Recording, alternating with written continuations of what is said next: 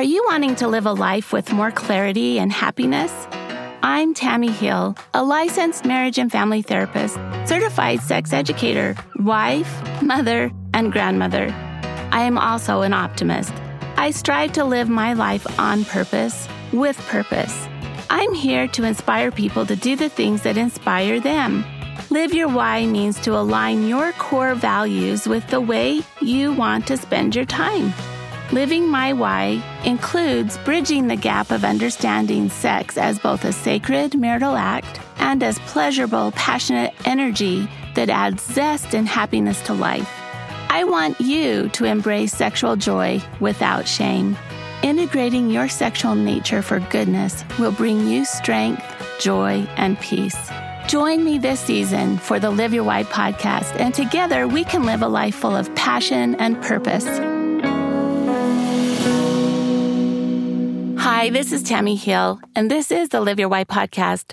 I don't know how you feel as you get a little older, but I feel like, man, my body is really changing, and my response sexually is a little different. I'm a little slower.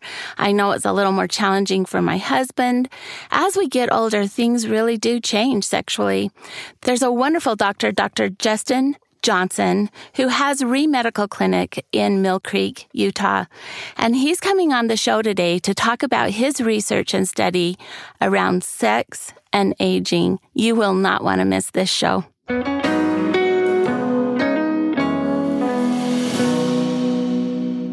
Hi, this is Tammy Hill, and this is the Live Your Why podcast. I'm very excited today to talk to Dr. Johnsen about sex and aging. So, Dr. Johnsen, welcome to the program. Yeah, it's great to be here, Tammy. We're excited. Good.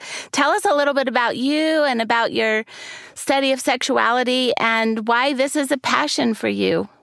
Yeah, so I'll try to keep it short because it's a long and, circuitous route. But essentially, I'm a facial plastic surgeon. And I was a professor at Duke for a while where I started doing research on lasers. And so then I helped develop a bunch of lasers. So the laser that we use for the vaginal rejuvenation for women, I'm actually one of the main doctors who did the research on it, developed it, got through the FDA. So when COVID hit, they shut us down from operating. So I came back, I was doing some consulting work, and we decided to start up this company where we did the vaginal rejuvenation for the women. And then we decided to combine it with the men also because we helped develop some of the lasers for the men as well. So we have this clinic that combines both the men's ED and the women's vaginal rejuvenation with lasers that I helped develop. Wow, that's exciting. And so where is your business? It's in Mill Creek. It's on 25th East and 33rd South. And it's a wonderful business, and you get to do that. Are there other things you do at your business? Yeah, so we're an anti-aging clinic. We've gotten into a lot of anti-aging treatments because both ED and vaginal atrophy are aging processes. And so we have a lot of complementary treatments that also address those, such as laser hair restoration. We do hormone replacement therapy, which has a lot of things to do with sexual wellness. We do weight loss, which people a lot of times don't understand that it has quite a bit of effect on sexual intimacy as well. And then we're bringing in some new treatments like stem cells, or what they're actually called. We have to say the full word. We can't say stem cells by themselves. We have placental-derived umbilical cord mesenchymal stem cells. That's the full word. Wow. But they're from umbilical cord and placentas, and they do a lot of great things for anti-aging. Some really good articles coming out recently on them, so we've added those. So kind of a general anti-aging wellness clinic. It sounds like I need to come as I get older. Yeah, in fact, there's some current thought that if people started taking stem cells once a month, they could maybe live to 120 to 140 years old. So we'll see. I don't know if I want to live that long. Well, it depends on how good a shape you are. That's if you're true. like when you're 25. If you feel and look like you did when you were 25, then that would be great. So exactly. I want to just jump right in and talk to you about what can people expect to change as they age as far as their sexuality is concerned. Well, one of the things that starts to go down is libido. We see a significant decrease in libido for both men and women, which is multifactorial, but one of the main issues for decreasing libido is hormones. And so as we start to age, our hormone levels decrease, both for men and women. And the reason is multifactorial, but the main reasons are shrinkage of like the ovaries and the testicles for men. So when they start to shrink, they don't make as much testosterone, which causes them to shrink further. And so you get into that. And there's also other health issues that go along with that, such as brain fog, decreased stamina, fatigue, aches and pains, those kind of things, which are all hormonally related. So the nice thing is there's some great treatments out there that can restore that. And what we found, people are like, well, do I need to be on this lifetime? What actually ends up happening is once you start doing hormone replacement correctly, then it will cause both the ovaries and the testicles to regain their girth, so to speak. And then they start making the hormones correctly again. So what you typically do is go on and off. You're on the hormone replacement for a couple of years, off it for a couple of years, and so forth. But you can keep a nice level where the libido is the same as it was when you're younger. That's an aging process that can definitely be reversed. So libido goes down. We have shrinkage of the ovaries and testicles, which is that part of the ED problem? Is that part of the vaginal atrophy problem? Yeah, so then the corollary to those is the vaginal atrophy and the VD. So I'll talk about vaginal atrophy first of all. So what happens is that your body, interestingly enough, stops making collagen correctly after the age of 25. Most people don't realize this. Now, there's 28 different types of collagen. There's 4 main types. Type 3 collagen is the collagen everybody likes. That's the stuff that makes your skin luminescent, keeps the vaginal mucosa thick, all those good things. You stop making at age 25. You still continue to make type 1 collagen, which is scar tissue collagen. So as you age, you lose about 0.5 to 1% of your collagen per year. So if you've reached the age of 50, which many of us have, you've lost 25% of your collagen, if not more. Now, what collagen does in the sexual wellness side, in the vaginal mucosa, is the vaginal mucosa is really just modified skin. So you have a layer, if you took a pathology slide and looked at the skin, right underneath the epidermis is this nice layer of collagen elastin, a nice big strand. And if you're losing it at 0.5 to 1% per year, then it starts to shrink. So how that translates to skin is that if it shrinks, you essentially create a sinkhole, which we call wrinkles. That's how you start getting wrinkles, because they're not as plump. Well, the same thing's going on in the vaginal mucosa. It starts to shrink and thin out. Then you throw in having kids, and it just wreaks havoc with the vaginal mucosa for women. So that by the time they reach, 35, 40, 45, then your collagen and elastin are just so thin in the mucosa that you start getting issues with that. One of which is this thing which we call stress urinary incontinence, which is you start to pee when you laugh, jump, run, those kind of things. And the reason is people often associate with weakness of the muscles of the abdomen and the pelvic floor. And that does play a little bit, but what's really going on is if you look at the anatomy, your bladder is sitting right on top of your vaginal canal, just sits right above it. So when the vaginal canal starts to shrink, it falls in and it causes the bladder to fall down and it kinks the urethra, which is the tube you pee out of, so that you can't control the pee stream as well because it's kinked. So where the muscle is, the head doesn't control very well because it's kinked like a straw. So then when you put any pressure on there, like laughing or jumping, it starts to leak out a little bit. And so you'll see a lot of these things where they go in and try to do surgery. The problem with surgery is not really correcting the problem. It's just masking it because, like I said, it's not really the pelvic floor muscles. It's the vaginal mucosa being thin. And it's essentially like if you have a bridge over a canyon and then the pillars holding the bridge up sink, you can definitely go and start putting plywood on the road of the bridge and that will, build up that bridge part. But really what you need to do is go fix the pillars. So in that case, that's vaginal mucosa. So what you need to do is restore the vaginal mucosa thickness. And that's what our lasers do. They're fantastic at that. They've been FDA approved. I actually helped them get through the FDA approval process. And they go and restore that thickness, which pushes the vaginal canal back up into the normal spot and then pushes the bladder up in the normal spot so you don't have that. Plus, it fixes all the other issues you get with vaginal atrophy, which is dysautonomia is one of the main ones, which is painful sexual intercourse because it gets thin. Because what the anatomy is your nerve endings are closer to the start of the vaginal mucosa, not nearly towards the edge. So as the vaginal mucosa thins and you start getting closer to the nerves, so it becomes painful to have sexual intercourse, all those type of things that go along with it. You get different discharge. You're more prone to urinary tract infections because the urinary complex is right there by the vaginal opening, and also vaginitis. You get all sorts of issues with vaginal thinning, and that's an aging process, but it can be reversed. Okay. And so for ED then, what does you can expect to have more ED as you get older, and why is that? So ED on the men's side is, so the main cause, there's lots of different causes of ED, but the main cause is this thing called vasculogenic ED, which accounts for 90% of all ED in men. And what that is you get plaque building up in your arteries. So essentially ED for most men is heart disease. Now, the reason it shows up more in the genital area than it does in the heart per se is because the arteries are slightly different. So in the arteries in the heart, they're rigid, lets blood flow pass much easier. But in the penile area, they're distensible, meaning they collapse, because if they were just rigid and open, then a man would have an erection 100% of the time walking around. So you don't want that. So what you do is you have these distensible arteries.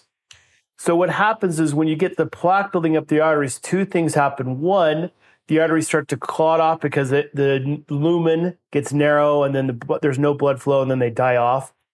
But two, they start to block the signal that causes an erection because interestingly, the anatomy is such that when one is aroused, the signal goes to the lumen or the inside of the artery. Now, in the artery, so an artery is different from a vein in that arteries have muscle. So all arteries have a little muscle around them. And in the penile region, the muscle is specialized in that it's always constricted, meaning it's tight so that there's not much blood flow. There's enough blood flow to keep the area alive, but not enough blood flow to get an erection. So when you get aroused, the signal has to diffuse through the artery to the muscle on the outside, and it causes the muscle to relax, which opens up the channel, so to speak, and then the blood starts to flow through, and then you get an erection. When ED, you start getting the plaque building up, the signal starts to get blocked or has difficulty diffusing because of the plaque buildup. Now, what happens also is in the muscle, you have an enzyme that will break down the signal, because if you didn't, one erection and you have an erection the rest of your life if you couldn't break the signal down. So you have this enzyme that breaks the signal down. So what Cialis and Viagra do is they block the enzyme from working well so that you can get enough signal through to get the muscle to relax. So that's essentially what ED is.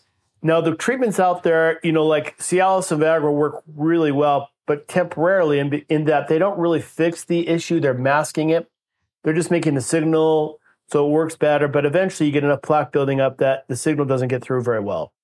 So the new treatments, this low-intensity shockwave therapy, and this is one of the reasons our clinic is so good, because I helped develop the technology. So what we're doing for low-intensity shockwave therapy is we're taking a sound wave that has a certain frequency, and the frequency is attuned to the plaque that's building up in the arteries.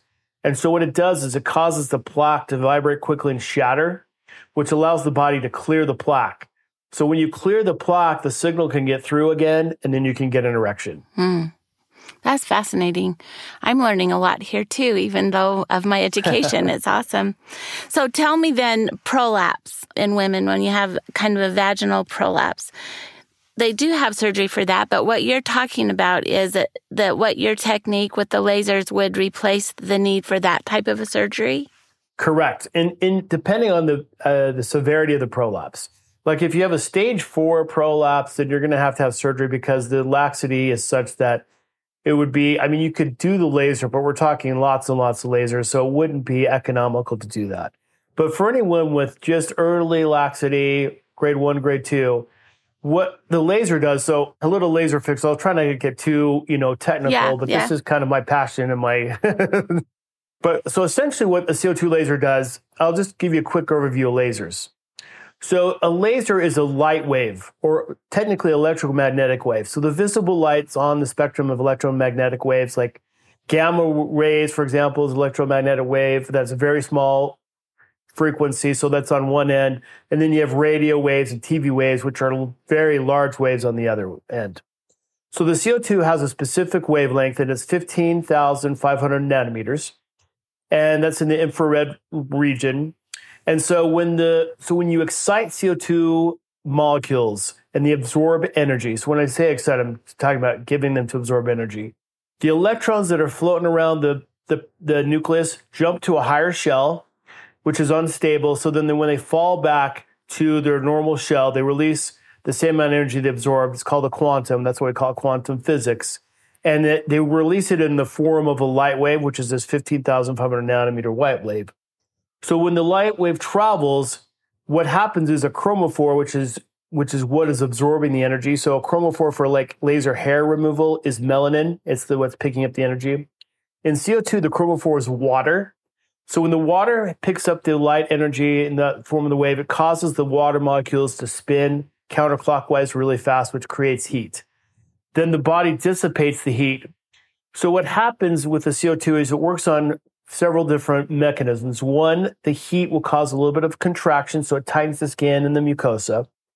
Two, it creates a little kind of like channel, which the body will heal by the wound healing response. But three, what makes CO2 so magnificent is that the way it dissipates the heat turns your fibroblasts back on. Your fibroblasts are the cells that make collagen and elastin and that are dormant. If you dissipate this heat, it just turns them all back on. They start making collagen and elastin, start dumping it out again like you're young. So you get better cell turnover, get plumping of the skin and the mucosa because you've made more collagen. It's awesome. And literally you cannot do too many. You could do CO2 lasers once every couple months for the rest of your life if you want and just, build up a ton of collagen. I don't know if I'd recommend that, but that's what you can do. And so as you do that, the mucosa and everything around it starts to plump back up because you turn the cells on like when you're younger, and it just causes everything to get back to their state, which is pushing everything back into place. Awesome. That's interesting. So it's very, very effective. Yeah. Then I have a question. When someone goes through this laser treatment for ED or for vaginal atrophy or prolapse, does it impact sexual sensation as they heal? Is it going to make it so that they might be less sensitive for pleasure? No, it makes them more sensitive. Oh. So the ED treatments and the vaginal rejuvenation treatment makes the area much more sensitive and increases pleasure. That's one of the things it definitely does, especially on both, especially for women. So the sexual complex for women is interesting. I don't know if many of your listeners know, but I can do a really quick anatomy review for women because most women, in fact, even doctors, here's an interesting fact. They did not understand the women's anatomy for the sexual reproductive organs until 1980. I know. This is it's my passion, and I teach that all the time. Yeah. Well, I know in my book I go through the G zone and all of that, and so maybe briefly you can tell us a little bit about that, and then maybe how hormone replacement therapy and maybe some of this laser work can help. Yeah, so on the women's anatomy, you have different areas. The G zone, or the G spots we call it, actually accounts for about 10 to 12, maybe 15% of pleasure. It's analogous to the caliper glands in the male, which is where you produce sugar for the semen. But the more important is the clitoris. And most women and men don't even understand what the clitoris looks like, first of all.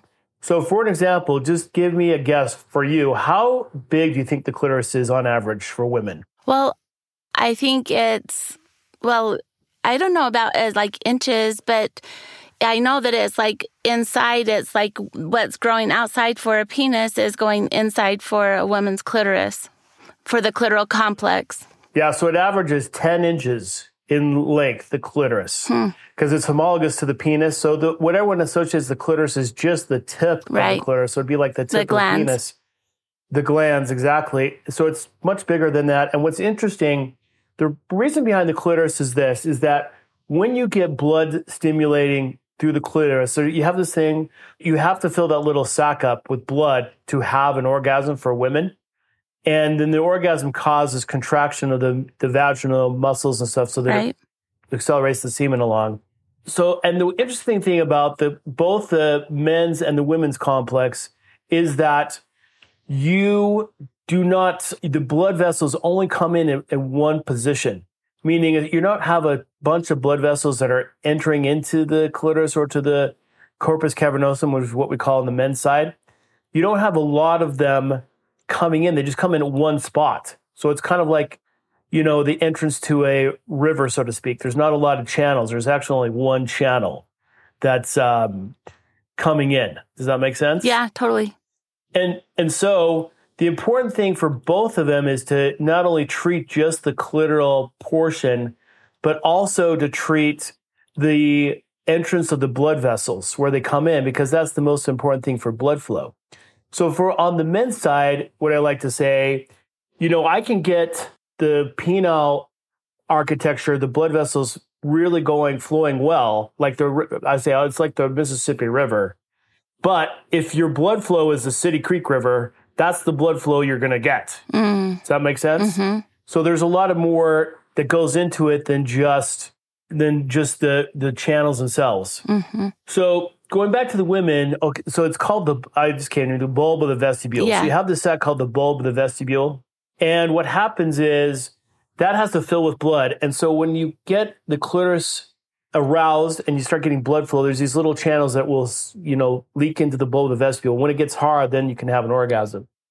And so the blood flow is so important. So that's what CO2 laser does, is it also restores the blood flow. Because remember, it's reactivating the fibroblasts, which in skin causes collagen and elastin, but in arteries, it causes more production of arteries. Interesting. Does that make sense? Interesting. Yeah. Okay, we're going to take a little break and be right back with Dr. Johnsen. For the first time, I am offering a Valentine's virtual Making Love retreat this year. You will not want to miss it. It is going to be February 9th through 10th. What I like couples to do is schedule 2 nights away where they can be alone, or 2 nights at home with their families away. But 2 nights, 48 hours together, where they can have time to listen in to what it is I'm teaching and do the special fun homework that I have for them to work on after each lesson. There's about 6 hours of instruction and a lot of free time for you to practice. This is completely private. When you come on, your cameras are off. You can totally change the name on your screensaver. No one needs to know that you are there except for you. I hope that you'll take advantage of this virtual Making Love retreat this Valentine's. It's a wonderful way for you to connect with your sweetheart in a private 48 hours of bliss way. All right, we are back today on the Live Your Wife podcast talking about aging and sex, or sex and aging, with Dr. Johnsen.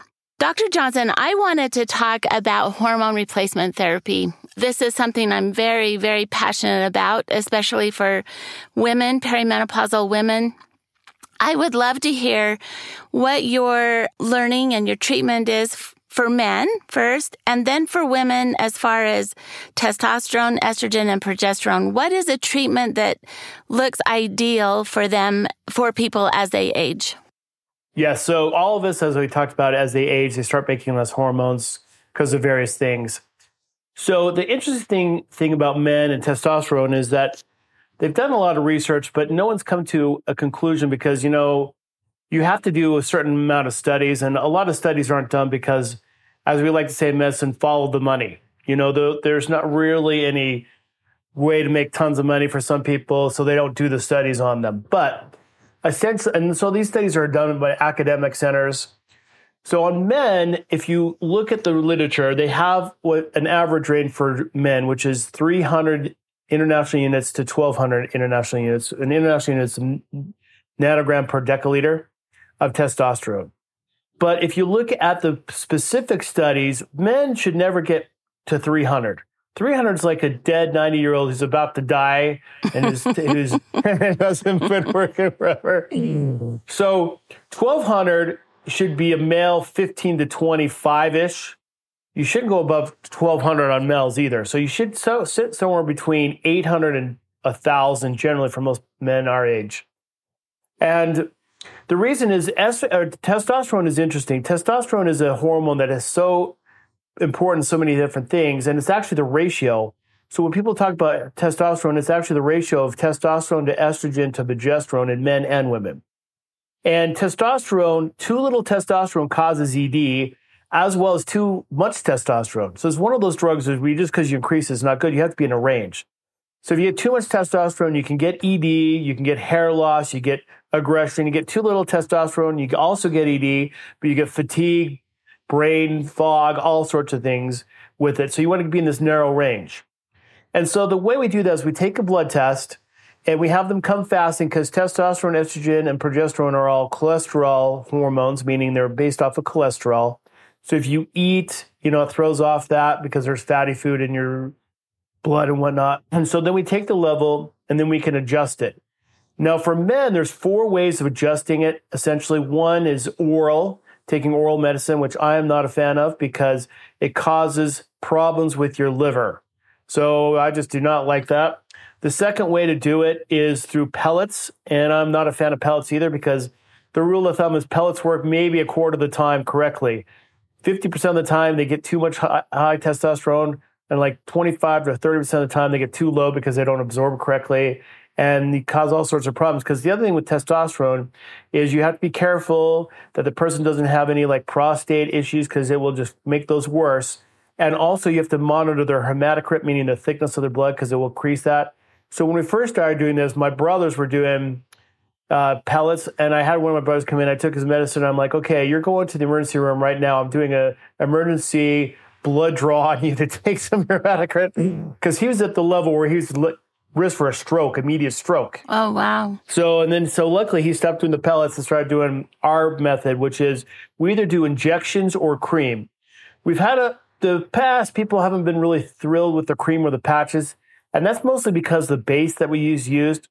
But going back to my days at Duke, I was doing research on lasers, and it's really hard to get volunteers to do research on lasers when it's a painful procedure, So you have to put them under anesthesia and tell them to just grit it, and no one wants to do that. So I invented a cream that increases penetration of things into the skin by 200% so that we could get numbing cream. Yeah, it works awesome. So we take that same base and we put it in the testosterone cream, and we can pretty much adjust any level because we're not stuck at a certain level of testosterone. We can adjust it to the person, and it works phenomenal. So almost all of our men now, we were doing injections, which works really well too, where you inject the body once a week or twice a week. But what we found with the cream is you get more of a steady state because you're putting it on daily. You just put it on at night right behind your knee. We can adjust how much testosterone we're giving so we can get a perfect level, and then people get great results. And it's been so phenomenal that every single person in our staff that's over 30 is on hormone replacement. Wow. Just because it helps so much. My wife, all of our wives, all my friends now, it's just such a phenomenal product because we're doing it so that you don't get the problems, but you get the benefits. Yeah, yeah. Now, the same thing happens with women. It's the ratio estrogen, progesterone, and testosterone. In women, you don't necessarily take the level of estrogen and progesterone per se, because women's estrogen and progesterone will fluctuate in a normal course of age and especially pregnancy status. So it increases or decreases whether they're ovulating in pregnancy. So you go off more of symptoms with them, but testosterone is pretty stable. And so we take it, same thing with when we take a testosterone level. Women should be, so the high level for a woman is 55, which is much less than the man.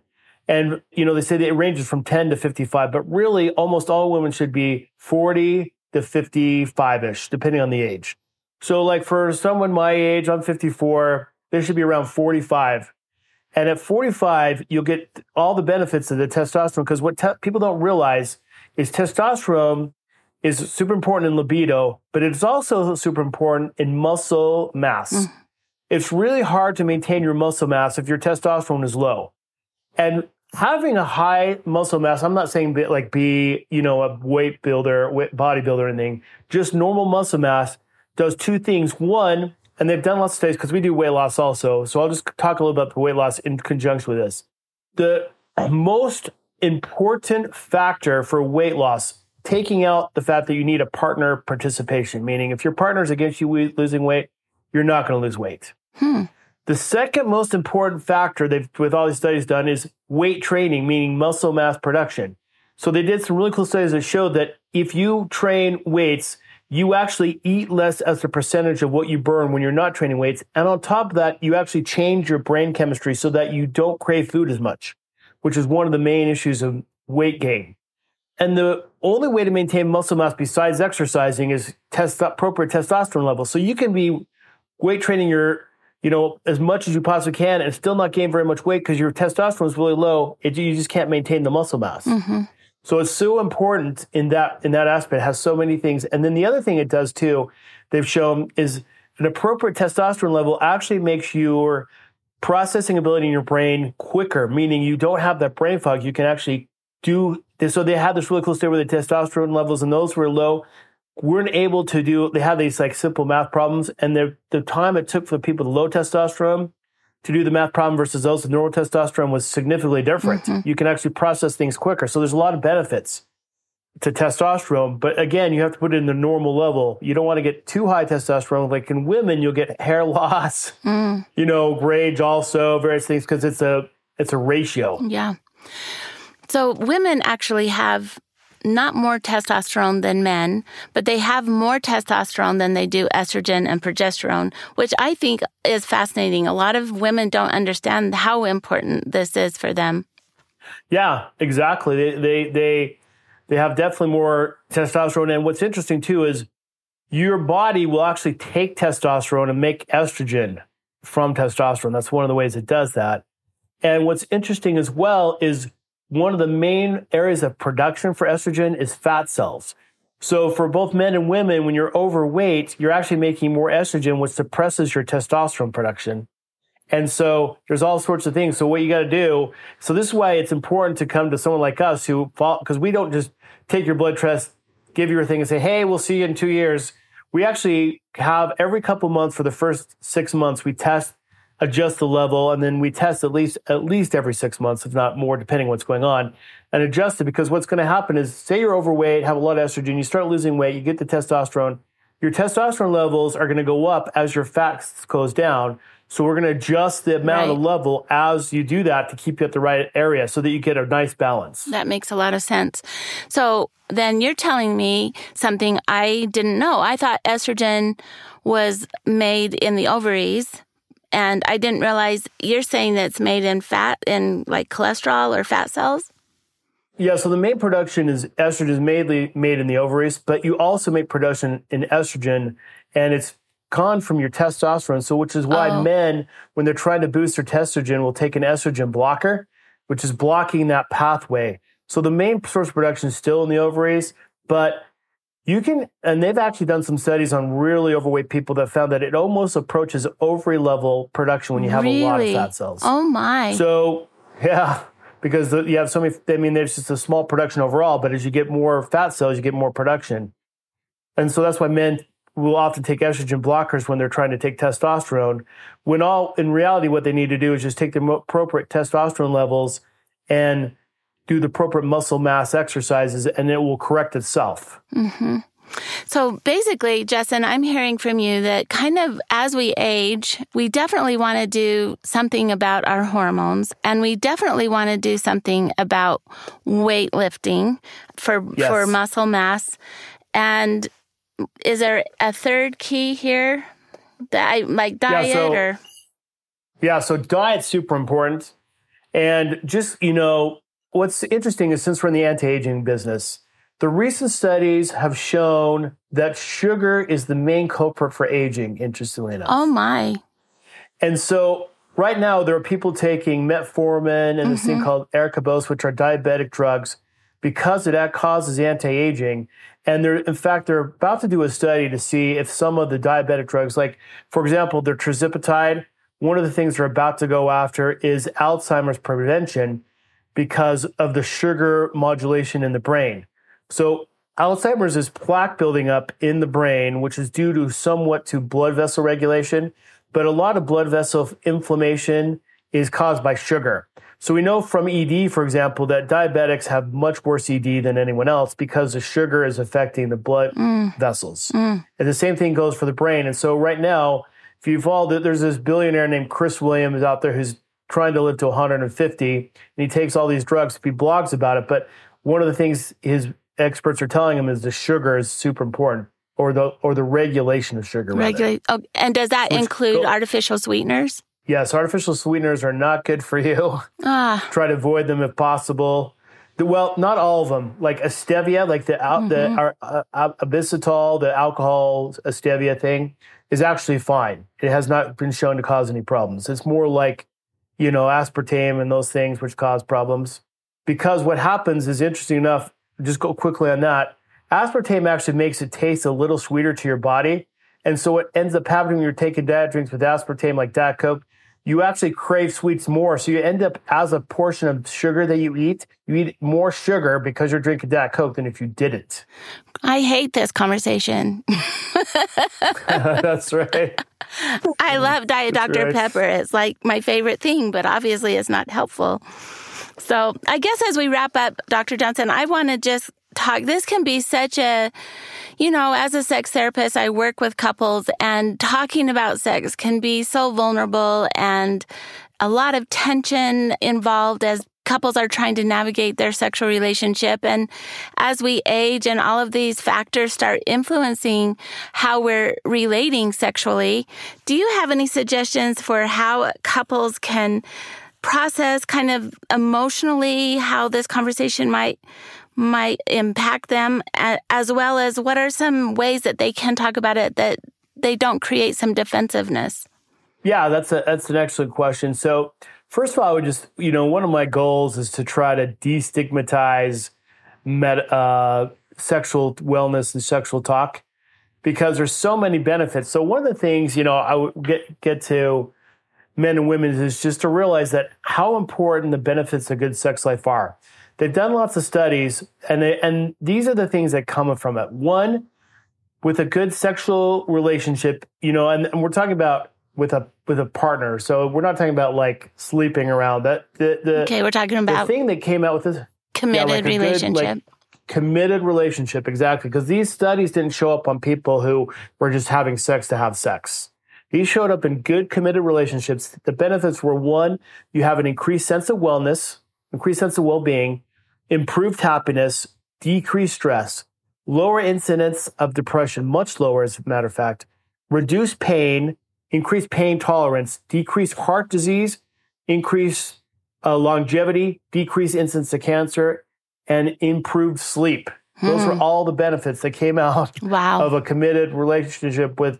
So they took all these, people who were committed relationships, and they had all those questionnaires, and the ones who had like a good sexual life with their partner had all these benefits, and it was proven, in these things. So first of all, just the stigma, you got to get people to say, look, it's so important that we have a good sexual relationship. And the second thing is, I would say that it's a communication issue. I would tell your partner, like, hey, this is important to us. We need to, because I don't want to make you do something you don't want to do. But it's always good to have like set expectations, or as in one of your podcasts recently, sex expectations. Mm-hmm.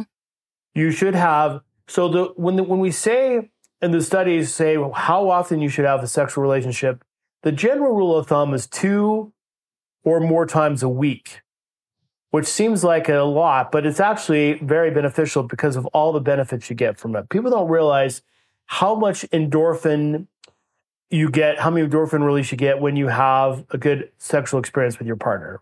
It's better than actually the depression medicine. 100%. It is. 100%. Yeah, better. Because that's what the depression medicines try to do, and you can get that through that. Plus all the other benefits, you get blood flow benefits, everything. It releases all these endorphins and things in your body that just help. And so next thing would be to talk to your partner, like try to get a sit down. Because I know people like my wife at first didn't want to sit down. I'm like, hey, we should sit down and make a schedule. And at first she was opposed to that. She's more like, I just wanted to like spontaneity. But what ends up happening is if you at least schedule one a week, what ends up happening is you find that you start anticipating that day. Like, oh, and then you can still have spontaneity in between. Mm-hmm. So we found that having a scheduled day is very beneficial, because then you can go to a hotel, pretend you're on a date, kind of the whole thing leading up. Because when you were dating, that's what you were doing. So if you look at relationship therapists, they always say, once you're married, don't stop dating your wife. If anything, you should date her more. It's more important. because that connection, because really that's what sexual conduct within marriages should be. It should be about the connection. It's really the connection that gives you all these blessings, so to speak. Yeah, so true. And if I'm passionate about this, this is my whole career of my entire life is, I believe if couples can come together and learn how to have really great, good sex where both of them are feeling fulfilled and happy about it, they're going to put that good energy into their parenting. Their homes are going to be happier as well. They're going to, this is replenishing energy to face the labors of family life with together, right? And then as their families are happier, their children see them and they observe what marriage can be, so they have a better idea about what marriage might be like in their own lives as they, move on into adulthood. So I really think happy family life is really couched in happy, good sex. 100%. And, I know we have a lot of Christian listeners. I'm Christian myself, LDS. And the first commandment was to go forth, multiply, and replenish the earth. That was the very first commandment. And that's because it does lead to a whole host of benefits. And so if you think about it, if you have a really good sexual relationship where you're both are fulfilled, what you're really doing is you're putting your partner's needs as important. And so if you have a discussion with your wife, say, hey, what do you want? And she feels fulfilled and she asks you and you both feel fulfilled, in an intimate spot that you're both putting their needs first. And so that creates a lot of unity, which is the world right now is trying to break unity down in the marriage relationship. And this will create a ton of unity if you do it correctly. 100%. 100%. I've loved talking to you. I've learned so much today. You were so, so bright. Dr. Johnsen, as we wrap up, can you tell us the name of your clinic and do you accept all insurances, or tell us a little bit about that? Yeah, so the name of the clinic is ReMedical, and we do not actually accept insurance. We're just cash-based because insurances have all sorts of controls. Not that they are good, they're really good, but this is more in the wellness sector, which insurances currently don't really cover much yet. Although we suspect the ED treatments and the vaginal rejuvenation will be covered by insurance probably about 12 to 15 years. The reason being is we just got it FDA approved a couple years ago, and it takes about 12 years or so after FDA approval to get on insurance panels. And the reason being is the government controls it because Medicare really runs the show. People don't realize that the other insurances do not have to cover anything Medicare doesn't cover, and they won't, obviously. So you have to get Medicare on board, and Medicare, being a government agency, likes to take their time with things. Yeah. So we have submitted things for them, but we're not expecting it to be covered by insurance for probably 10 to 12 years. Okay. Eventually it will be, though. So that is similar to my own practice because I do relational therapy. Insurances no longer cover relational therapy, which is crazy because if you're not happy in your relationships, you're not going to be happy as an individual. So it's kind of a circus, I think. Yeah, the United States medical system set up on treatments versus preventative medicine. So essentially, we're a preventative medicine clinic, anti-aging, and the money would be better served if you focus more on preventative medicine because then you just don't have the huge cost outlays you do once you get a disease. Right. So, but unfortunately, that's how we do it in the United States right now. Yeah. Yeah. Well, I guess we'll look for ReMedical Clinic in Mill Creek. And this is the Live Your Why podcast. So I always like to ask my guests as we finish up a little bit about their why. So Dr. Johnsen, can you tell us about your why? What is your why?